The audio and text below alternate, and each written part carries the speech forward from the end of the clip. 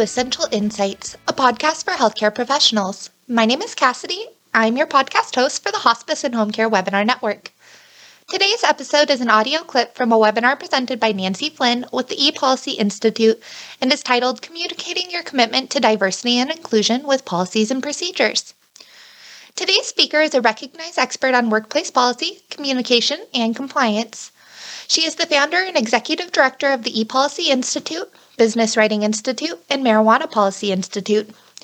Nancy is a professional trainer, policy writer, and consultant who helps hospice and home care employers worldwide minimize potentially costly electronic risks, including lawsuits and regulatory fines. She is also the author of 13 books, including Writing Effective Email, the ePolicy Toolkit, and the Social Media Handbook. Today's quick insight will review why it is a must for your organization to have a diversity and inclusion policy. If you want to learn more about this topic after the podcast, please see the notes for a registration link and a coupon for 10% off the on-demand webinar. Without further ado, let's jump right in.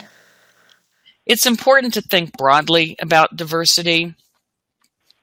On slide 7, here's a quote from Richard Branson, who's the founder of the Virgin Group and an investor in a company called Auticon. And Richard Branson says, everyone should have an equal opportunity to enter into a career, and employers should find ways to help those who require a little extra support to do so. Berlin-based Auticon is a company that exclusively employs autistic adults as IT consultants in the United States, Europe, and Canada. While autistic individuals often have extraordinary cognitive abilities, including logic, pattern recognition, precision, and concentration, nonetheless, only 15% to 20% of adults with autism are in the mainstream labor market, and that includes those who have tech degrees. In Columbus, Ohio, a regional economic development agency that uses Auticon to help them place employees with autism is quoted saying, employing people on the autism spectrum helps accomplish our vision by targeting an underserved, underemployed segment of the community. So again, as the headline of slide 7 states, you want to think broadly about diversity. So don't limit your thinking to gender and race, for example, but think about other opportunities to bring diverse employees into your organization. There's a strong business case to be made for having a diverse workforce. 85% of CEOs around the globe report that they've seen enhanced performance after investing in diversity and inclusion programs. Diverse and inclusive cultures provide organizations with a competitive advantage over their peers, according to the Wall Street Journal. A well-rounded workforce helps organizations create better products and be more innovative, leading to growth in sales and profits. And then finally, according to McKinsey & Company, businesses that are in the top fourth for racial and ethnic diversity are more likely to be successful financially. And executive teams that have gender diversity are 21% more likely to outperform their peers. So when it comes to diversity and inclusion, you can make a real strong case that having that D&I policy in place and having a formal D&I program will help boost the bottom line. Here's a quote on slide 9 from U.S. Congresswoman Joyce Beatty, who's the chair of the House Financial Services Committee on Diversity and Inclusion. And Congresswoman Beatty says, diversity cannot merely be the nice thing to do. It must penetrate the company's mission, practices, and organizational culture. It must start at the top with the CEO and permeate throughout management. It must be intentional.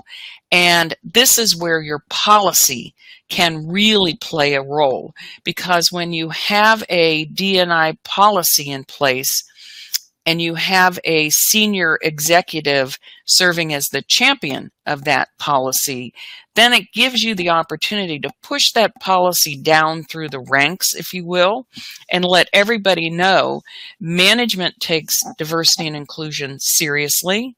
We expect 100% compliance with our diversity and inclusion policy and procedures. Diversity and inclusion, of course, is crucial to healthcare. Slide 10, women make up nearly 80% of the healthcare workforce. Fully 76% of hospital employees are women, yet only 20% of decision makers, and that would include hospital leadership, healthcare executives, and association presidents, only 20% are women. Half of female medical students will experience harassment before they graduate from medical school. Approximately 35%, or more than a third, of hospital employees are Black, Asian, and Latino. Of approximately 1.4 million U.S. home care workers, nearly 550,000 are immigrants. And at the end of the day, bias is counterproductive. If you have in place a safe, equitable, dignified workforce, that workforce will boost high-quality patient care. If you enjoyed today's podcast, you can register for the on-demand webinar titled Communicating Your Commitment to Diversity and Inclusion with Policies and Procedures. The on-demand webinar is available now to view and download. Podcast listeners can also enter coupon code DIVERSITY10 to their shopping carts for 10% off the webinar. More details can be found in the episode notes. You can also find links to check out Nancy's website. Be sure to follow us on LinkedIn, Facebook, Twitter, or your favorite podcast platform for the next episode of Essential Insights. Before I close the podcast, I would like to thank our state association partners, Nancy Flynn, the ePolicy Institute, and you, the listener, the essential worker. Thank you for all that you do for the healthcare community. Be safe and take care.